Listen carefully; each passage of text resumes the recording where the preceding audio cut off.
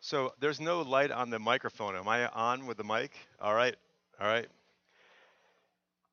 Yeah. So why don't we turn our Bibles to Second Chronicles? And while you're turning there, just to continue with just some of those comments, it has truly been a blessing to be with you this weekend. And um, sometimes I'll hear preachers come or speakers come and they'll say things like that. And you kind of wonder, like, are they just saying because it's like, the socially acceptable thing to say or something like that? But you all have, especially obviously the men, because that's what I've been with. You men have been ministering to me. GAD has been ministering to me. It has been a literal, true blessing to be here. I'm leaving here. I was just telling JD a moment ago. It's been a lot of teaching. And for the men who have received it, I'm sure there's been a lot of hearing with all of that. But I'm leaving refreshed from being with you men. And I hope that you were refreshed from this weekend as well. When I was at Moody, I mentioned it last night or yesterday, but I'll say it again because I think it deserves being said. That I came into Moody new in Christ. JD was relatively mature in Christ. For an 18-year-old, he was strong in the Lord. And I was so blessed. We were so blessed at Moody. Jeff Cohorn, as you guys know, we were all on what we call Colby 4. And you see God's blessings and sovereignty because these were godly men. These were men of God. And although Moody basically had men of God who were going there, I would say that Colby 4 was a unique blessing to be with men who were pursuing Christ and to have that. And so, yes, we were together. In fact, I don't know if JD remembers, but I went to Moody with the intention of being a missionary myself. And so, with your heart to be a missionary and my heart to be a missionary, there was just a joy and a zeal. I wanted to be something of a missionary pastor. That was kind of my thought, and I ended up being stateside and ended up in Colorado. I've been there for 10 years. In fact, I just crossed 10 years on January 4th, so I'm just past my 10-year anniversary in Colorado. And although I live there, I actually am from New Jersey, and so there's a lot of East Coast ways about me. And so I don't really know how I'm going to come across compared to JD, but if I come across more intense, more uppity, things like that, that's not Colorado, that's New Jersey you're seeing in that situation. So hopefully you have your Bibles open to Second Chronicles.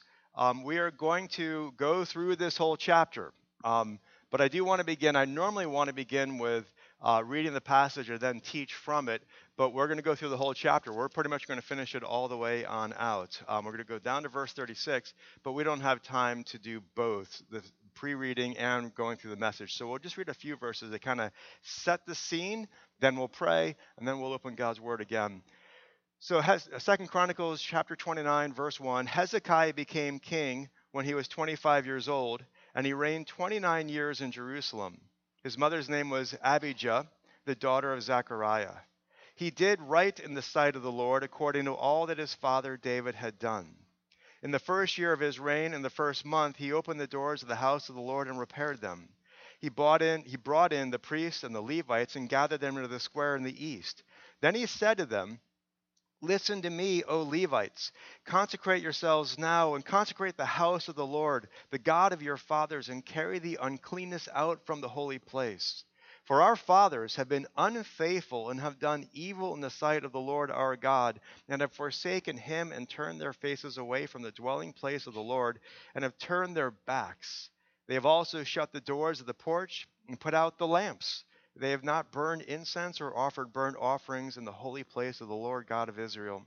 Therefore, the wrath of the Lord was against Judah and Jerusalem, and he has made them an object of terror and of horror and of hissing, as you see with your own eyes. For behold, our fathers have fallen by the sword, and our sons and our daughters and our wives are in captivity for this. Now it is in my heart to make a covenant with the Lord God of Israel, that his burning anger may turn away from us. My sons, do not be negligent now, for the Lord has chosen you to stand before him, to minister to him, and to be his ministers and burn incense. Please bow with me in prayer. Father God, we are just reading of your word just now together. And as your people, Lord God, we come to you, with humble hearts, with broken hearts, with contrite hearts. And Father God, we want to be submitted before you to learn from you.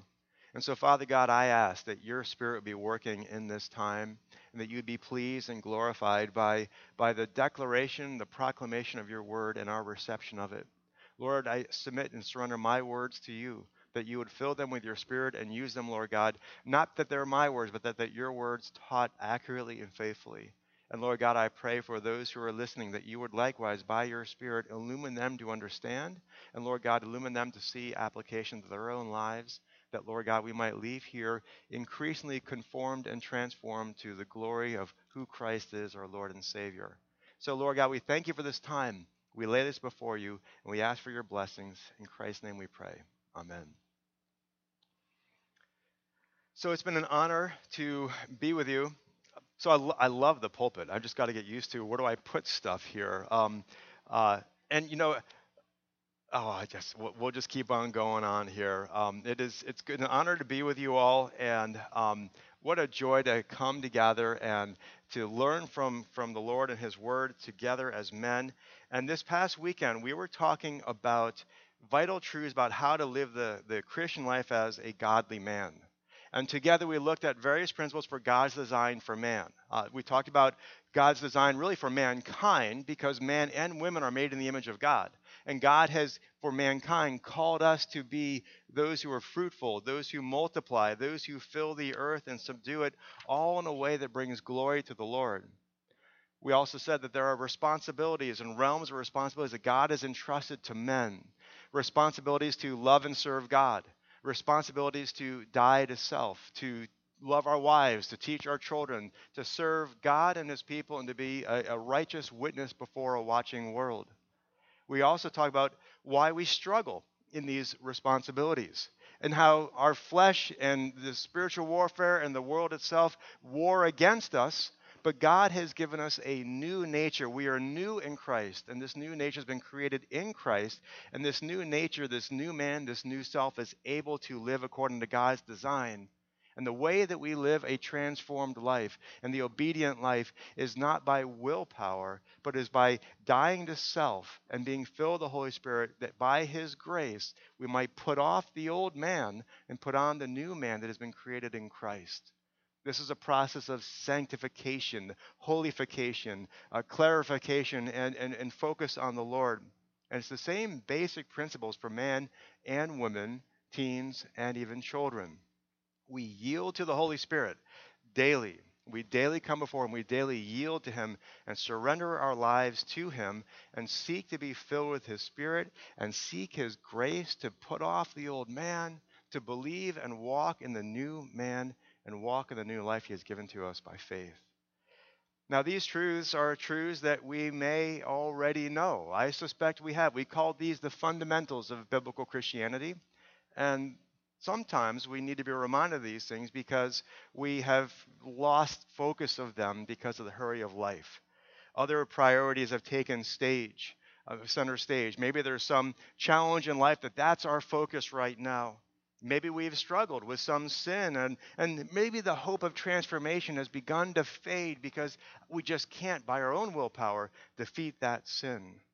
Or maybe this idea of putting off the new man, putting on the life we've received that's been created in Christ, maybe that's new to us, and we're open to it. We're desirous to even pursue these things. Well, I hope that's the case for all of us, because living a life in obedience to God is one of the greatest blessings that we have in Christ. And so with that in mind, now I want to look at 2 Chronicles 29, to look at an event in Judah's history where Judah had gotten off the tracks with God, but under King Hezekiah's leadership, the people repented and they reconsecrated their lives back to God, back to their covenant with God, and God was gracious to accept them once again and restore them to joyful fellowship with Him and with one another. So again, hopefully you have your Bibles open. Let's turn to 2 Chronicles 29. And let's look at this New Year revival that begins under King Hezekiah. Let's go to our first point. We're going to talk about this revival that's going on, and we got Hezekiah's personal revival is where we're going to begin, because we just read about that in verses 1 to 11. So point number 1, Hezekiah's personal revival. This passage here is a record of revival that begins on the first day of Hezekiah's reign, which begins on the first day of the year of 716 BC. Now, the first day of our year we call New Year's Day. And so when I saw that this passage occurs on their New Year's Day of 716 BC, I was like, you know what? This would be a great passage to preach right now. Because this is the first Sunday of the year. We're just beginning 2024, and this is a wonderful opportunity for us to examine our own lives and have a personal revival in our own lives as well. That's what's going on here. So let's go to verse 1. Verse 1 says, Hezekiah became king when he was 25 years old, and he reigned 29 years in Jerusalem. Let's pause here. Let's discuss the historical background that's led up to this event today. Hezekiah was king for 29 years from 716 BC to 687 BC. He was Judah's 12th king, and he's one of 8 good kings in the southern kingdom. The nation of Israel, you might remember, has divided into 2 kingdoms, 2 nations, a couple centuries earlier under King Rehoboam. That was back in 931 BC. You got the southern kingdom and the northern kingdom. The southern kingdom, which is kind of the better of the 2, not great, is called Judah, and it's got 8 good kings in its history. The northern kingdom is called Israel, and there's no good kings. And that piece is helpful to know, because sometimes when we're reading a passage and we see a reference to Israel, we have to remember that at this time, Israel was often being referred to, the northern kingdom is called Israel, and when we're finding it, that maybe not be referring to all of the nation, but the northern kingdom. So going on, back to this here, as we go to this passage, the criteria, we think about these kings. When I say there's a good king in the south, the north, a good king in the south, no good kings in the north, the criteria for whether or not a king was even evaluated as a good king is if they followed the example of David, and often is referred to as their father David.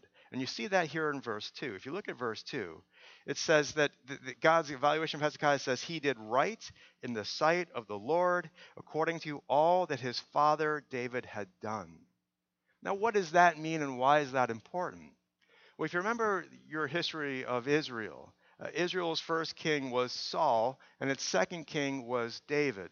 And Saul was a bad king. David was a good king. David was a righteous king. And we need to understand the distinction why that is, and understand how that evaluation then comes all the way down through David to Hezekiah and the other kings that are classified as good kings. You see, going all the way back to David and Saul, King Saul epitomized what it looked like to rule for self. Everything that King Saul did was for himself. He did it for his own name, his own reputation, based on what people thought of him, not based on what God thought of him. Now, that's going to be a problem in any context of our lives, but it is even worse for Israel's kings, because they were commissioned by God to lead the people to be in this nation of people who would obey God. This goes back all the way to God's original purpose when he covenanted with Abraham back in Genesis 12, 15, and 22. You'll remember back in Genesis 12, God chose Abraham to establish a nation of people who would obey him, obey the Lord. And that charter that God made, that covenant God made with Abraham, really was on the heels of Genesis 11. And Genesis 11 is that murky passage about the Tower of Babel in Genesis 11. And we can get lost about what was the sin of the Tower of Babel. But the point is that it shows us that the entire world, all you nations of the world, were united in disregarding God's commands, in rebelling against God's commands. And so in Genesis 11, all nations are united in rebellion. In Genesis 12, God then chooses Abraham and says, I will choose you to establish a nation of people who will obey me. And so that was the charter for the people to obey, the people of Israel to obey the Lord. And so God was faithful to his promises to Abraham and to the people. And so you see that when you read through Genesis, and then when you get to Exodus, God is faithful to his promises. They then enter the promised land in the book of Joshua. God is faithful to them. But then when you get to the book of Judges, you see that the people are starting to struggle in their walk with God. Over and over again, the book of Judges says that people did what was right in their own eyes. In other words, their conscience was driven by their opinions, their actions were driven by their opinions, and they were essentially then following the same path as the world. Because that's what the world's people do. They do what's right in their own eyes. God's people do what is right according to God's standard, God's word. So they weren't trying to, the Israelites, like everyone else, wasn't trying to obey God, did whatever they thought was best. And so sometimes the Lord would raise up judges, and the judges would call the people back to the Lord, and we got to obey the Lord, and the people would get on board for a little while, then they would drift away. And so you got this up and down, these cycles in the book of Judges. And so when we get to First Samuel is a transition. And the idea is, we'll transition from these temporary, flimsy judges that may or may not do a good job, because not every judge was very righteous. Samson wasn't really a great example to follow after. And so the Lord raises up and establishes these kings, and these kings were going to then establish and lead the people to obey the covenant of God, and they were going to rule the people and guide the people to all be in obedience to the Lord. So again, going back to Saul now, Israel's first king was Saul, but he wasn't any better than the judges. He didn't lead the people to obey God. He wasn't picking up the charge saying, let's all go follow the Lord. He's trying to establish a nation devoted to himself, his own dynasty, the dynasty of Jonathan. And so God had no choice but to get rid of Saul and his son Jonathan, and to make sure that that self-centered, man-centered dynasty never gets off the ground. And so the Lord then replaces Saul with David. Now, David, we often talk about the phrase that's used of him in Acts 13:22. He's a man after God's own heart, which is an interesting phrase, a man after God's own heart, when he lived the checkered life that we know David lived. But David's heart was to establish a nation devoted to God and following God's ways. And so David became the standard by which all the other kings were evaluated. And if you followed in his example, he was your father because you were following after David. The kings that led people to obey God were the good kings. The people who, in a sense, were like, we'll just disregard, we'll do my opinion, whatever it is, those were the bad kings. Which then brings us back to the Lord's evaluation of Hezekiah in verse 2. Again, Hezekiah is a good king, and we're going to see in a few moments what it looks like to lead the people in God's ways. As we go on here, we go back to verse 1 for a moment. It says he's 25 years old. And that's an impressive thing when you think about it. 25 is not that old, even though it was maybe a different society. Still, it's 25. And he's ruling this nation, and his first act as this new king is to call people back to the Lord. But that's even more impressive when we consider the environment that Hezekiah grew up in, and really the example of his own dad that he saw growing up. Remember, who was Hezekiah's dad? Hezekiah's dad was Ahaz. And in fact, Ahaz is mentioned in the last verse of the preceding chapter.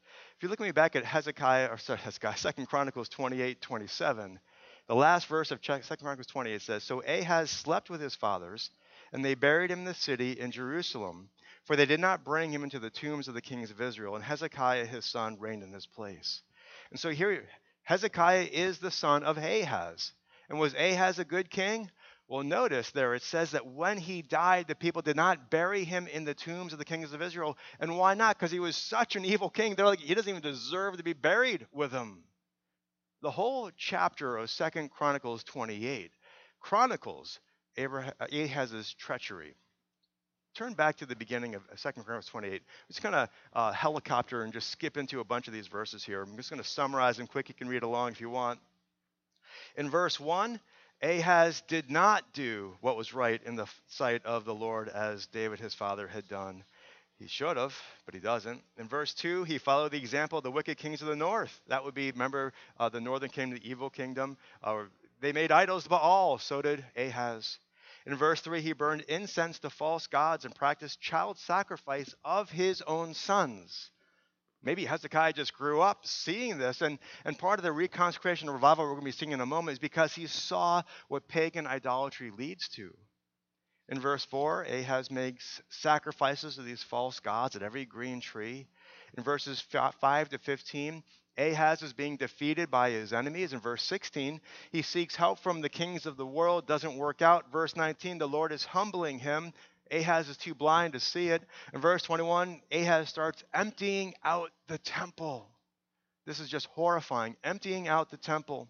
In verse 23, he gives up on the Lord entirely and pursues the gods of the nations. In verse 24, he further empties out the temple and closes the door to the house of the Lord and sets up places of idolatry throughout the land. Turns out the lights, nothing to do there. And so this is what Hezekiah's dad did. This is the world that Hezekiah grew up in. Apostasy, apathy, and basically no one around him obeying the Lord. And to make Hezekiah's revival even more stunning is that Hezekiah himself has a front row seat to this spiritual decline. Because it's not obvious in our text, but when we marry these passages together, this and from Kings as well, we see that Hezekiah was on his throne with his father Ahaz for 13 years, from 729 BC to 716 BC. We might call this a co-regency. They were both ruling at the same time. King Ahaz, sort of King Hezekiah. And this kind of co-regency was somewhat common in that day and other points in history as well. And I would imagine that every reason there's a different, every time it occurs, there's a different reason in that situation. But you can imagine that one reason for having a co-regency where the dad and a son reigning at the same time is to allow for a weak and aging king a dignified way to pass the baton to the next generation and to spend some time kind of with that associate king, so to speak, to just get him ready to go on day one. And indeed, Hezekiah is ready to go on day one. Now, the revival we're seeing here, maybe it's because Hezekiah was just repulsed by his father's apostasy. Maybe he felt guilty by his own role in it. Maybe he just knew, because he says it, that the Lord's judging Judah because they've turned away from the Lord. Whatever reason it is, on Hezekiah's first official day as the official king of the land, his first order of business was to get the nation back on track with God. And so in verse 3 it says, in the first year of his reign, in the first month, he opened the doors of the house of the Lord and repaired them. Getting to work, fixing the building. Now, verse 3 tells us this is the first month of his reign. And if we were to skip down to verse 17, it tells us this actually happens on the first day of the first month. And so this is, again, is the new year. Now, when you think about how this could work, just administratively, practically speaking, even something in our day and age today, it makes sense. Somehow it was decided. Maybe it was something between Ahaz and Hezekiah. Maybe Ahaz was dead. It's kind of hard to know where Ahaz was at this point. Maybe just the other ministers say, okay, Ahaz, it's time to do this. And we'll just make this so that on the first day of the year, you're the king from here on out. And so whatever it is, here we got the first day of the year.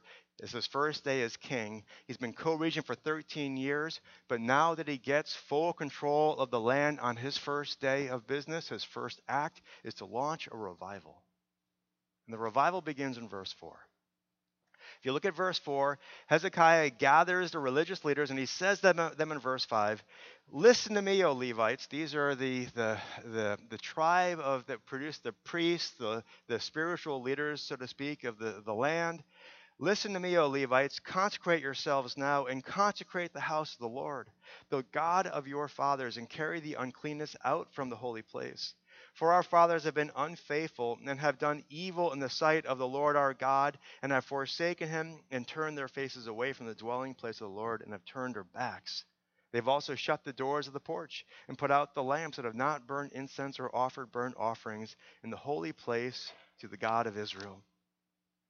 So Hezekiah, again, had seen firsthand how their fathers had neglected the right worship of the Lord. He had seen how his own father led the people astray. He had seen how the priests agreed. They were on board with, yeah, sure, you want to close up the temple, take this stuff, use it for something else, go for it. We're not using it anyway. And he'd seen how the nation had collectively turned from God and literally emptied out the temple and turned off the lights. Now it's time to turn the lights back on. And so Hezekiah reminds the Levites of what they're supposed to be about. And so in verse 4, he calls them to reconsecrate themselves back to the Lord's work. Does this from the east side, the kind of the established sacred side of the temple. From the east side, we got to go back and get this right.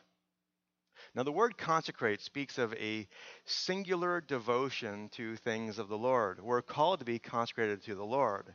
It's rooted in the principle of being something being devoted to a sacred use. And so here Hezekiah is calling the Levites and the priests to examine their ways, look through their life, look through the religious life of Israel or Judah, and remove anything that was not devoted to the Lord.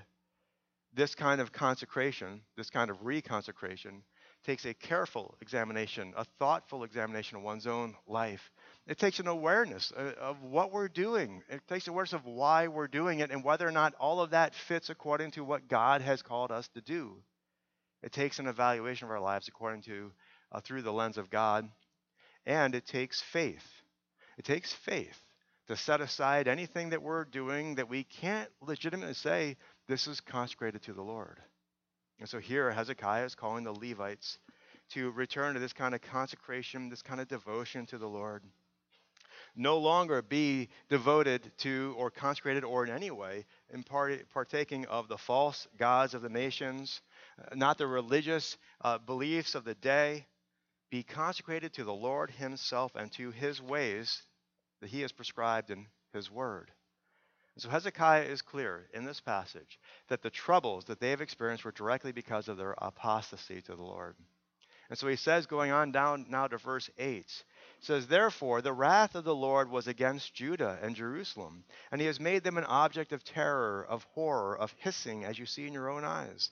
For behold, our fathers have fallen by the sword, and our sons and our daughters and our wives are in captivity for this. Now, Hezekiah could say this because, again, he had that front row seat to the sins of his father, the sins of the leadership, the sins of the nation, and he has seen just how empty and hopeless the sinful ways of his father and the people were. He saw their rebellion against the Lord. He saw his dad's pursuit of the false gods. He saw how his dad had offered up his siblings to the Lord in child sacrifice, and he saw how useless all that was, how none of these other gods did anything to help on out because they didn't even exist. And so it's time to get the people back to a right relationship with the true God of Israel. And this began with them reconsecrating themselves back to their covenant with the Lord. I love how Hezekiah puts this in verse 10. If you look with me at verse 10, it says, now it is in my heart to make a covenant. It is in my heart. I love that. What a godly leader to say, it's in my heart, guys.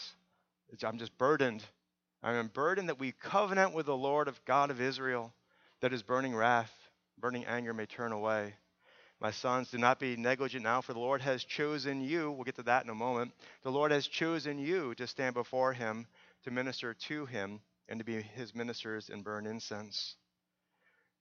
I love these two verses here because they show us the way back to God is to simply re-covenant, rededicate, and reconsecrate our lives to him.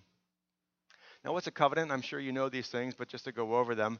A covenant is a set of binding promises between two or potentially two or more people to treat each other with harmonious blessings, often with the sense of family.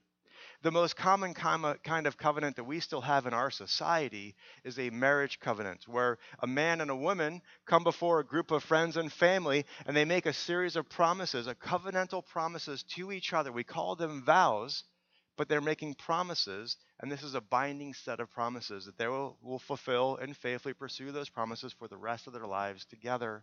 And they're now forming a marriage covenant before God and before his people. So the Bible itself is the record of God's promises and God's covenants with man. I know you guys see these because it's on the whiteboard over here in the other room here. But the Old Testament are the records of the Old Covenant. The New Testament are the records of the New Covenant. The word testament is simply just a Latin word for saying covenant. So this is there's more than just the Old Covenant here, but that's the basic gist of this. This is the New Covenant. And the Old and New Covenants are the records of God's promises. Essentially the same heart behind both covenants, to embrace us as his people, to forgive us of our sins, to wash us of the sins that would otherwise have caused the separation between us and him, to reconcile with us, that he might gather us to be with him for all eternity. That's the covenant that God is making with us, and we are also making a covenant with him. We are promising, in a sense, to be his people, to walk in his ways, to live lives that are in fellowship with him, bringing glory to him.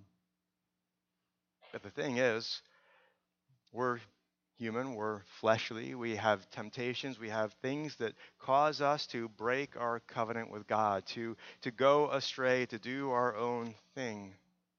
And sometimes the Lord lets us experience the pain of being outside of his blessings so that when we hear the call to return to Christ, we're like, this garbage of the world doesn't taste so good, so I'll take you up. If I can still come back and still be reconciled to you through Christ and the cross, I'll take you up on that offer. And we come back to the Lord. And in that coming back to God, we are reconsecrating our lives back to him. In the Old Testament, they reconsecrate their lives. Even right here, we're seeing this in this passage. And there are principles from this passage about what it looks like to have a heart reconsecrated back to the Lord that we can learn from today. So let's go to our second point. Let's look at the people's revival and see what this reconsecration looks like in their lives. So point number 2, the people's revival. Going on down now to verses 12 to 14. The Levites hear Hezekiah's words of exhortation, and they step up and they join with him, and they become a key force, the driving force of this revival. Hezekiah's a driving force, but they become another key force. In order for us to grasp the significance of their involvement, we need to remember that the Levites were the tribe that produced the priests and the other servants that led the community to worship God. And although every priest was a Levite, not every Levite was a priest. In fact, most Levites, I would think, would have to imagine would be non-priestly roles in their work. But there still were roles they were called to. The priests, for what it's worth, they were called the Kohanim. This was a class of people, class of Levites that were called to serve the Lord inside the deep recesses of the tabernacle. But other Levites who were not Kohanim had other roles to serve in the tabernacle or the temple as well. And we see those other roles in this verse 12. If you look with me, you'll see them. It says, Then the Levites arose, Mahath, the sons of Amasai, and Joel, the son of Azariah, from the sons of the Kohathites. That's a key word there. And from the sons of Merari, you see that phrase, sons of, that lets us know this is somebody important. From the sons of Merari, Kish, the son of Abdi, Azariah, the son of Jehalel, and from the Gershonites, Joah, the son of Zimmah, and Eden, the son of Joah. Okay, might be just a bunch of names here, but to an ancient Israelite or follower of Christ, reading these words, these would have some of these words, these names here would have just kind of risen. They'd see what they are. The names Kohathite, Gershonite, and Merites. These are specific families that were chosen back by God back in Numbers 3 and 4 to care for the tabernacle. The Kohathites were the ones who cared for the vessels inside the tabernacle, or then later the temple. The Gershonites were chosen by God to care for the interior structure of the tabernacle, and the Merites took care of the other stuff. Interior might be a better way of saying, rather than interior structure, and the Merites took care of the structure of it. And so these were the families that throughout the history, when they would move the tabernacle, they would pack it on down, they would move it on out, and you'd have the Merites packing things on up. You'd have they get to the new place, they set it back on up. The Gershonites would go in and make it all look nice and pretty, and the Kohathites would put all the vessels where they belong. They had these specific roles that they were called by God to do. And then the Kohanim would come on in, the priests, they would come on in and then provide the actual worship to the Lord. And so the point is here that these key servants supported Hezekiah's reforms. He was basically rebuking them, basically saying, you guys are being derelict in your duty. You're leaders, and you're leading the people astray by your lack of fidelity and consecration to the Lord. And he's calling them to obey the Lord. And these Levites are hearing this, and they're like, yeah, you got a good point. Got a good point here. And so they're stepping on up. They're willing to get involved. Hezekiah says, you guys have just been derelict in your jobs. And they don't hear that rebuke and then get mad. They're like, all right, dude, we're in. Let's get to work. And so in verse 15, it says, they assembled their brothers, these other guys. They consecrated themselves and went in to cleanse the house of the Lord according to the commandment of the king by the words of the Lord. Because remember, they had these roles of taking care of this stuff anyway. In other words, their support of Hezekiah wasn't just lip service. They went through the actual rituals of consecration, or in this case, reconsecration. They made sure that they were right with the Lord, and then they got to work doing the things that they were supposed to have been doing all along. Now, as we make our way through this passage here, then the priests get involved. The Kohanim get involved in verse 16. These guys roll up their sleeves. They get involved as well. And again, the priests were the ones who were authorized to go into the holiest parts of the temple. And so they go into the temple because they're authorized to do so. And they take out everything that's unclean. And they bring it out to the courts, basically bring it outside, and then these other Levites then scoop it on up. They carry all this unclean stuff off to the Kidron Valley, and they dump it over there. Now, the Kidron Valley was the garbage heap of their day. The word Kidron means dusky, gloomy. It was a place of death. It was a place of often importance in various events, but dark and gloomy importance. David went through the Kidron Valley when he fled Absalom and Absalom's revolt. Jesus went through the Kidron Valley the night he was arrested. Here it is a place where they're throwing out all of their implements of apostasy. And the point is that these Levites and priests were being faithful to clean out everything that violated their covenant with God, and they were throwing it into the trash heap of the day, the place that nobody goes unless you got to get rid of something. And because of their faithfulness, the temple is getting cleansed and becoming cleansed of its desecrations, and soon it is once again going to be ready for pure worship of the Lord. Now, the temple itself still needs to be reconsecrated. And verse 17 explains that this process of consecration began on the first day of the first month. The process began the first day of the first month. In other words, New Year's Day. 16 days later, they then, in verses 18 and 19, tell Hezekiah the good news. Hezekiah, it's all been reconsecrated. The stuff your dad carted on off and put other places, we went and found it. We brought it back to where it belongs. It's all been set back up. We're ready to worship God. And so now they can have a national consecration or a national revival. So let's dig into this national consecration with our third point. Point number 3, a national revival. Up till now, this revival began in the heart of one man who was calling the people to join with him and walk in covenant with God. The Levites heard this. They were convicted. They stood up and they reconsecrated themselves to the Lord. The priests then do as well, but there still needs to be a national revival. We need to get the people on board. So once again, Hezekiah and his leadership leads the people to obey the Lord. And in verse 20 it says, Then King Hezekiah arose early and assembled the princes of the city and went up to the house of the Lord. They brought 7 bulls, 7 rams, 7 lambs, 7 male goats for a sin offering for the kingdom, the sanctuary, and Judah. Now these offerings here are far-reaching. They were for the kingdom. They were for the sanctuary. They were for Judah. In fact, in verse 24, they also make offerings for Israel, the northern kingdom of Israel. In other words, the offerings they're making here were to reconsecrate everyone and everything back to Yahweh, the kingdom, the sanctuary, the people of the southern kingdom, the people of the northern kingdom, even though they're rebellious. Hezekiah wants all of God's people to be reconciled back to the Lord.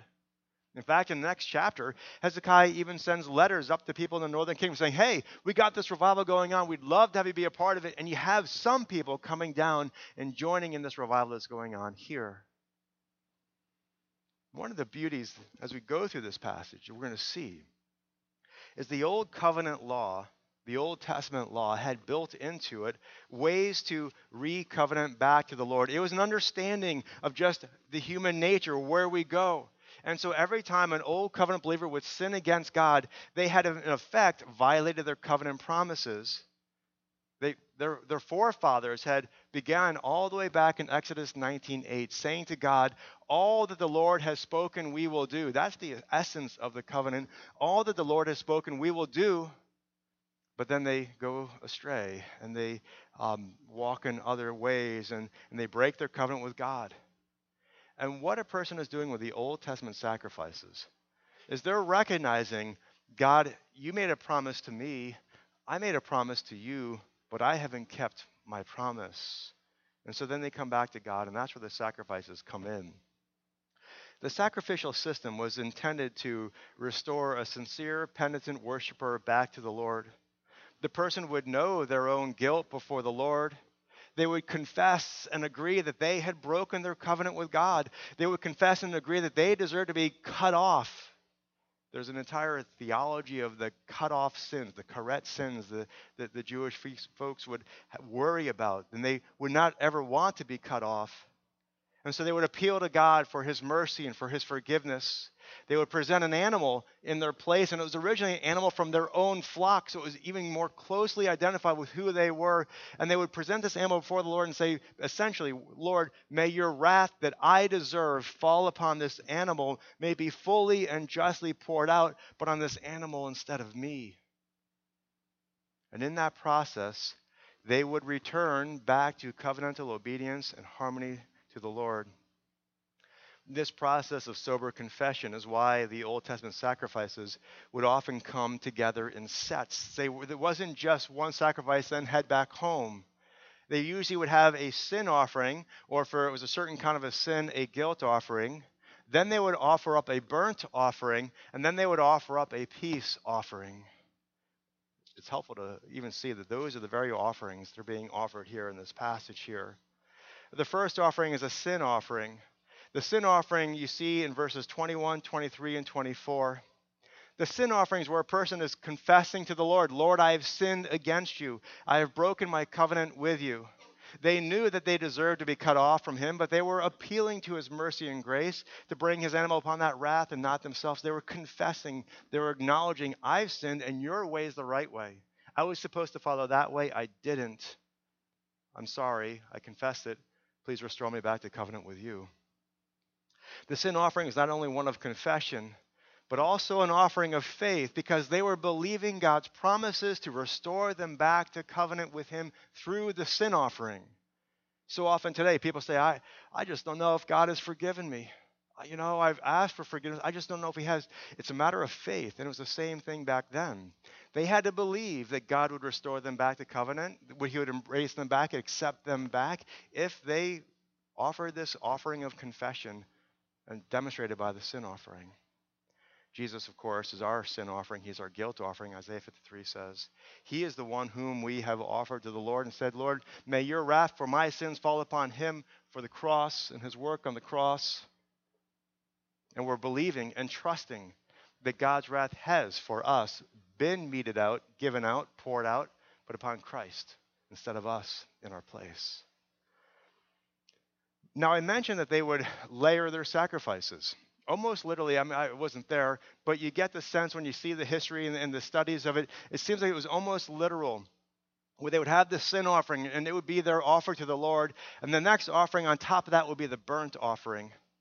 The burnt offering is mentioned first in the book of Leviticus because it is the most holy of all the sacrifices. It is the one that shows of total consecration. Sin's a problem, but God wants us to be totally consecrated. So Leviticus starts off with that one, to be consecrated to the Lord. You see the burnt offering mentioned in this passage in verses 24, 27, 28, 29, 31, 32, 34, 35. So clearly in this passage here, burnt offerings are a big deal, and they're very profound in what they were. It's the most holy of the sacrifices. Its purpose was to reconsecrate someone back to the Lord, to rededicate themselves entirely to the Lord. Every fiber of their being, this total devotion is pictured in how the sacrifice was performed. In the burnt offering, person would put the entire animal onto the altar, and the entire animal would be burned up before the Lord. We'll see in a moment with the peace offering that's not the case, but with the burnt offering it was. Nothing of that sacrifice would come back to the worshiper. Everything was fully given over, fully burned up, consumed to God, and the worshiper was giving his life to the Lord. Now, if you think about how long it takes for a burnt offering, I've never actually just burn an animal from scratch, but I would imagine it would take a while to burn the whole thing up and just to sit there and watch it burn. In fact, Leviticus 6:9 says the burnt offering was to be left on the altar all night. And so that would have given the worshiper a long time to think about their sins and to meditate upon the grace and mercy of God. and think about how they were fully devoted to the Lord and how good and gracious he was to forgive them of the sins. And then when that process was finished, that person would hopefully be able to leave from there with that clear sense of a new path that they should pursue. The whole process of watching that smolder, watching that burn, thinking, it was my sin to put that up there, and think through, God is so gracious, he's forgiven me. I'm going to live a new life, change life. I'm going to not go that place anymore, not say those things anymore. I'm going to go that new path. I know in my own life I've had many times where I've experienced something very similar, that often when I'm sitting in the chairs, the pews, and someone's preaching, and they're preaching on a topic, and I'm feeling particularly convicted. Those words, the topic, it's burning me like a hot iron, and I'm sitting there, and it's kind of like a burnt offering. I got the whole half hour, 45 minutes, hour and 10 if some people are preaching. Although that's really me. I mean, the guys last night, was like, got that whole time to be hearing that message and to be galvanizing my heart to the Lord, so that when I then get up and leave from that place, there's a sense of a whole new, fresh commitment to the Lord to walk in his ways. Going back to this idea of burnt offering, it's not quick. It's not a, Lord, forgive me, and then just go on. The burnt offering, so sacred because it pointed to a true, heartfelt change. In fact, when a person's sins were super egregious, super dark, they would offer several burnt offerings. And we might think, well, that's because it's really, really bad, so got to really make God. No, that's the sin offering is just one, and it's just taken care of. The burnt offerings, they're heaping up all these sacrifices, is because they're spending hours or days before the Lord, thinking about their sins, working out new ways to live, so that when they emerge from that place, they're on a new course of life that's recommitted and reconsecrated to the Lord, a new path of obedience. And you see this extended time of burnt offerings going on here in our passage. If you look at verse 31, it says, the assembly brought sacrifices and thank offerings, and all who were willing brought burnt offerings. We'll come back to the thank offerings in a minute. Then a lot of people were willing to bring burnt offerings. That's, who wants to be reconsecrated to the Lord? People are doing it, because you see in verse 32, the number of the burnt offerings which the assembly brought was 70 bulls, 100 rams, 200 lambs. All these were for burnt. That's a long time going on. 33, the animals consecrated as sacrifice amounted to 600 bulls and 3,000 sheep and goats. Can't even imagine how long it would take to offer these animals entirely burned to the Lord. But Hezekiah and the priests, the people, before God have days together to think about their sins and the judgment they've received and how to reconsecrate themselves and their whole. It's going to take a lot of work to think about our whole nation getting everybody back on track with the Lord. When I read this passage, I marvel at their willingness to examine their own lives for anything that was displeasing to the Lord, to make sure every piece of their life was consecrated to Christ or to the Lord. I think if we took a survey of the spiritual life of the typical churchgoer in America, and if we asked them, when was the last time you spent a prolonged period of prayer where you confessed specific sins and acknowledged the wisdom of God's righteous ways and took time to prayerfully think through how you might then live out and pursue a different path than the one you've been on? When was the last time you spent more than 4 minutes doing that? Half hour, couple hours a day, fasting, praying. In our day and age, that would be relatively rare among God's people. But I think if you were to ask that question of a faithful, observant Jew from this time, I think many would be like, every time I do a burnt offering, that's what I do. It takes 45 minutes to burn the thing, so I got that whole time to think about what I've done and how to live a new life for the Lord. These days, few Christians have ever had extended times of personal consecration, let alone having that frequently. And yet we can see here, it is supposed to be a part of our lives. Yes, we have been forgiven by Christ's work on the cross. And yes, we are complete in Christ. But that doesn't mean we're just careless for how we live. Paul tells us in Romans 12:1, a famous verse. Listen to this verse in light of what we've just been talking about with this burnt offering. Romans 12:1 says, "Therefore I urge you, brethren, by the mercies of God, to present your bodies a living and holy sacrifice, acceptable to God, which is your spiritual service of worship. And do not be conformed to this world, but be transformed by the renewing of your mind, so that you may prove what the will of God is, that which is good and acceptable and perfect." That whole passage there is loaded with terminology rooted in the principle of thinking through our life to find a path forward that is good and acceptable and perfect. This idea of proving, logizomai, working through these things. This spiritual service of worship in the NAS is actually in the King James, your reasonable service. This idea of thinking. There's this idea that you've thought through how you're living, presenting yourself to God, that you might emerge from that process on a path that is good and acceptable and perfect, as in mature, following what is holy and right before God. It's going to take sober reflection. It's going to take privacy in our personal prayer time. It's going to be taking a time where we get away from everyone else. Maybe go for a walk, go for a time in our prayer closet or somewhere else, and think through where we're at and what got us here and what decisions we have made and how to make those decisions differently next time, and how to get back to a place of total obedience to the Lord. I hope this kind of surrendered, broken, contrite praying is a key part of your walk with God in 2024. That's the kind of reconsecration that's going to take a revival in our hearts, our church, and our world. Moving along in our passage here, a lot of singing going on also here, a lot of beautiful singing. Well, actually, it probably wasn't beautiful if you know like ancient music styles, but this is wonderful praise, by the way. That was wonderful. So we go on to verse 25. Verse 25, Hezekiah stations the Levites in the house of the Lord with cymbals and harps and lyres, or like guitars. In verse 26, the Levites stood with the musical instruments of David, and the priests with trumpets. In verse 27, when the burnt offering began, the song of the Lord also began with trumpets, accompanied by instruments of David.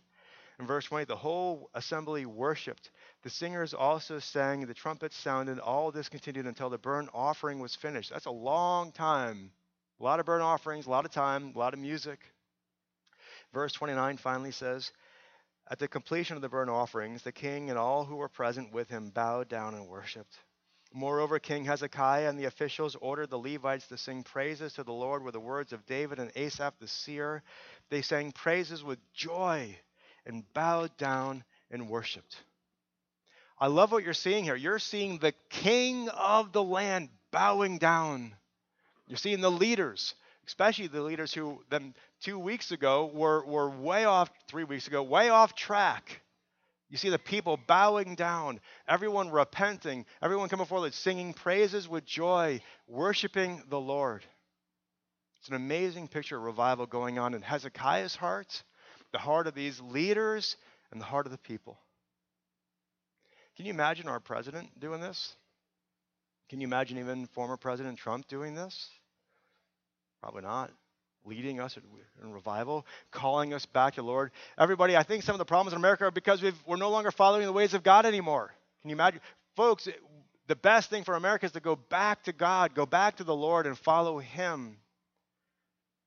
We can't imagine that, but listen to what John Hancock, the famous John Hancock, did in 1776 when he was the president of the Continental Congress. You might remember before we actually had our current Constitution established, there was an interim period called the Continental Congress. He was a president.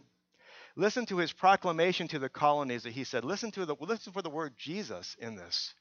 He says, I do earnestly recommend that Friday, the 17th day of May, be observed by the said colonies as a day of humiliation, fasting, and prayer, that we may, with united hearts, confess and bewail our manifold sins and transgressions, and by a sincere repentance and amendment of life, appease His righteous displeasure, and through the merits and mediation of Jesus Christ, obtain His pardon and forgiveness. That was a former, essentially a president, not of our current, but of a leader of America saying, we as a nation, I got authority. I'm letting you all know, what is it, the Friday, the 17th day of May, 1776.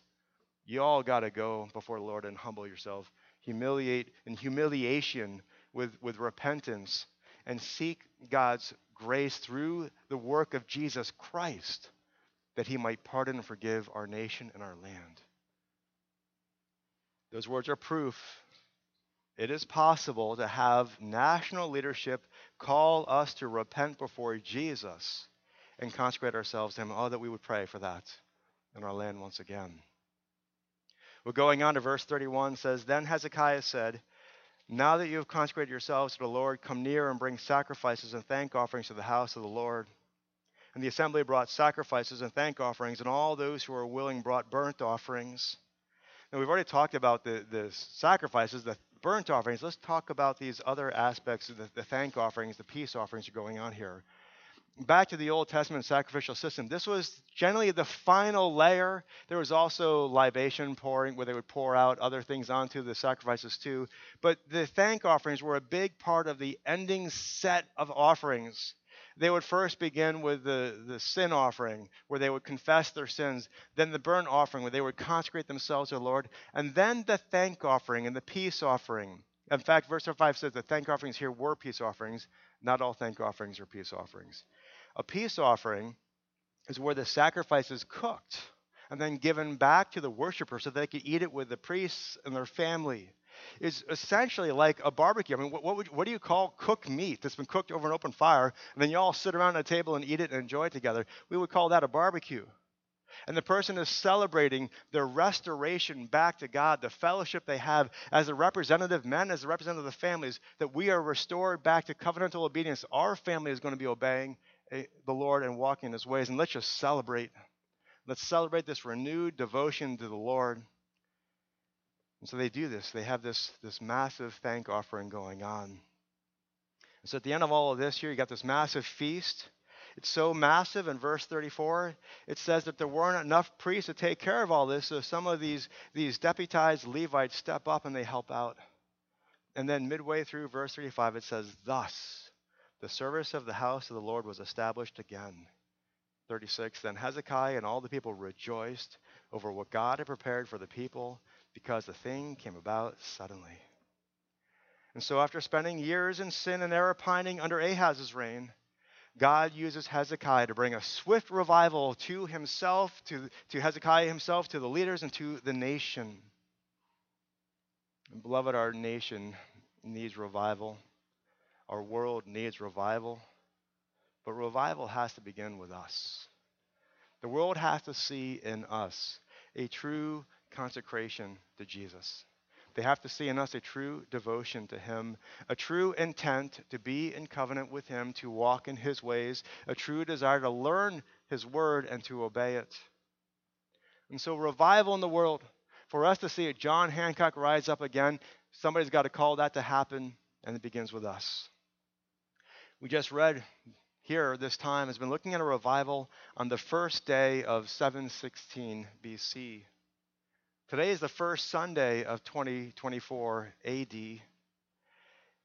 Is there anything in your life that needs to be taken out to the trash heap? Is there anything in your life that's not consecrated to the Lord? Are you living out your covenant with the Lord to walk in his ways?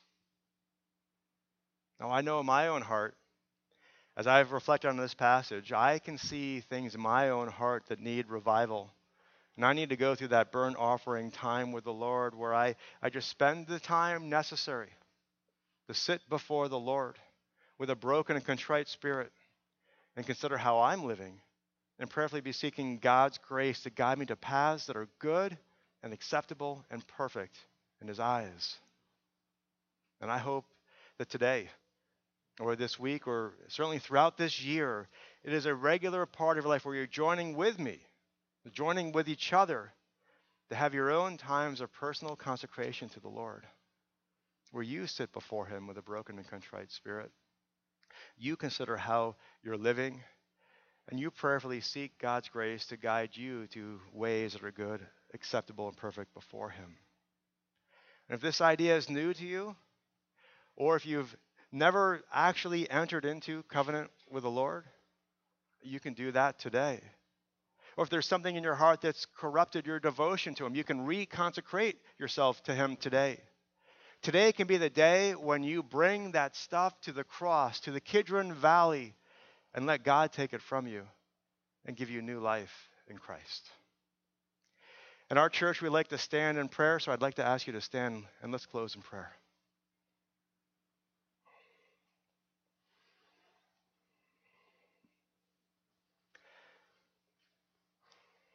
Let's take a moment in silence before our Lord, our righteous and holy Lord, to consecrate our hearts and our 2024 to him.